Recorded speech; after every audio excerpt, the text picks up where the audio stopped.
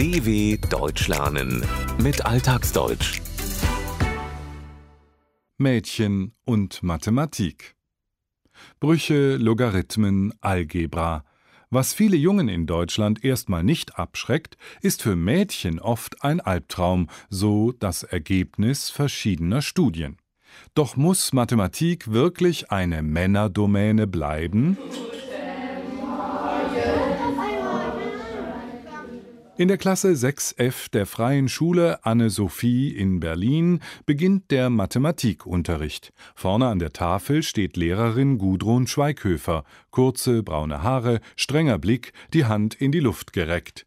Sie versucht, die lärmende Schülerschar unter Kontrolle zu bringen. An diesem Tag gibt sie die Klassenarbeiten zurück. Die Sechstklässler mussten Brüche addieren, Flächen berechnen und Textaufgaben lösen.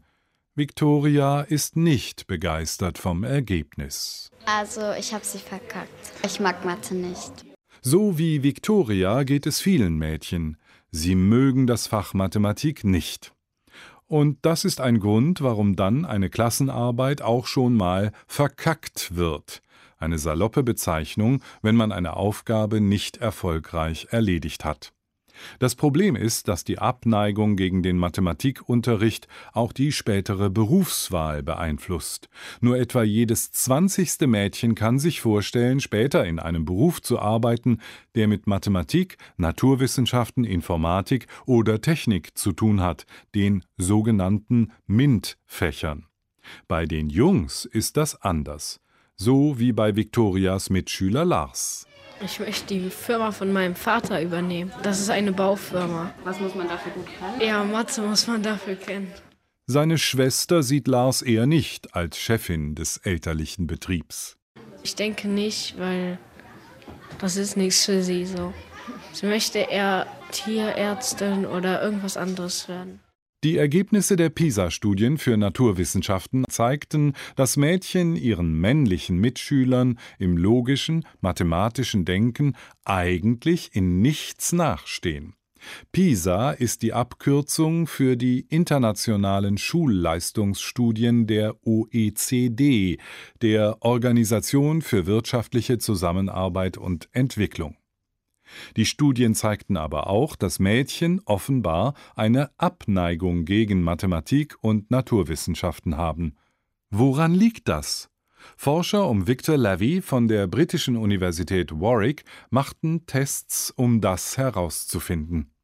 Sie ließen eine Gruppe von Schülern einen naturwissenschaftlichen Text schreiben, der zum einen von den eigenen Lehrern, zum anderen anonymisiert von außenstehenden Gutachtern bewertet wurde. Die Ergebnisse waren eindeutig. Bewerteten die eigenen Lehrer den Test, schnitten die Jungen besser ab. Bewerteten dagegen außenstehende Lehrer die Schüler, waren die Mädchen überlegen. Offenbar haben Lehrer also eine vorgefasste Meinung, die sich in der Benotung niederschlägt. Das kann Lea aus Klasse 12 aus eigener Erfahrung bestätigen. Ich finde, man muss auch in vielen Fächern die Lehrer erstmal so von sich überzeugen, weil dann denken die, okay, die Jungs können das jetzt gut und dann muss man als Mädchen immer schon mal sich mehr melden oder ein bisschen mehr machen, um erstmal zu zeigen, okay, ich kann das wirklich gut, um dann halt auch auf diesem Niveau zu stehen, wo die Jungs vielleicht als erstes gestanden hätten. Mathematiklehrerin Gudrun Schweighöfer achtet in ihrem Mathematikunterricht besonders darauf, die Beteiligung von Mädchen zu fördern. Denn sonst verlieren diese schnell die Motivation und die Selbstsicherheit. Aber gerade eine selbstbewusste Selbsteinschätzung ist wichtig, damit die Mädchen keine Abneigung gegenüber Naturwissenschaften entwickeln. Die OECD stellte in einem 2015 veröffentlichten Bildungsbericht fest, dass Deutschland zu den 72 untersuchten Ländern gehörte, in denen es unter den Geschlechtern in Bezug auf ihre Einstellung zur Mathematik die größten Unterschiede gab.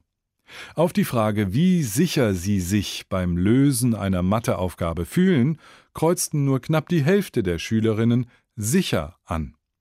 Bei den Jungen dagegen waren es 2/3.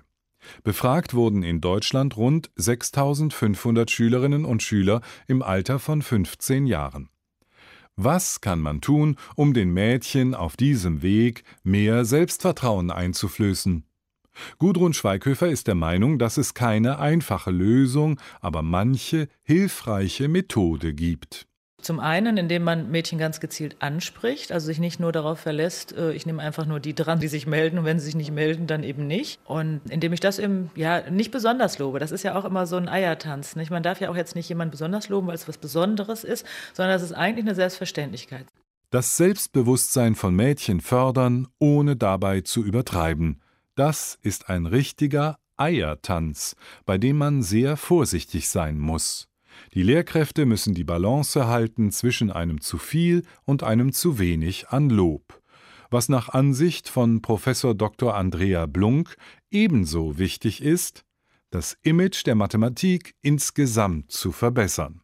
In dem 2007 veröffentlichten Thesenpapier »Das Geschlecht der Mathematik« stellte sie fest, dass das Fach Mathematik als zu schwer und zu abstrakt angesehen wird und als Männerdomäne, also als Bereich, in dem Männer vorherrschen, gilt, ungeachtet des Interesses weiblicher Studierender. Ob eine Imageverbesserung helfen würde, mehr Mädchen für Mathematik zu begeistern, ist schwer zu beantworten. Bislang waren entsprechende Versuche von Bildungspolitikern nur mäßig erfolgreich. dw.com/alltagsdeutsch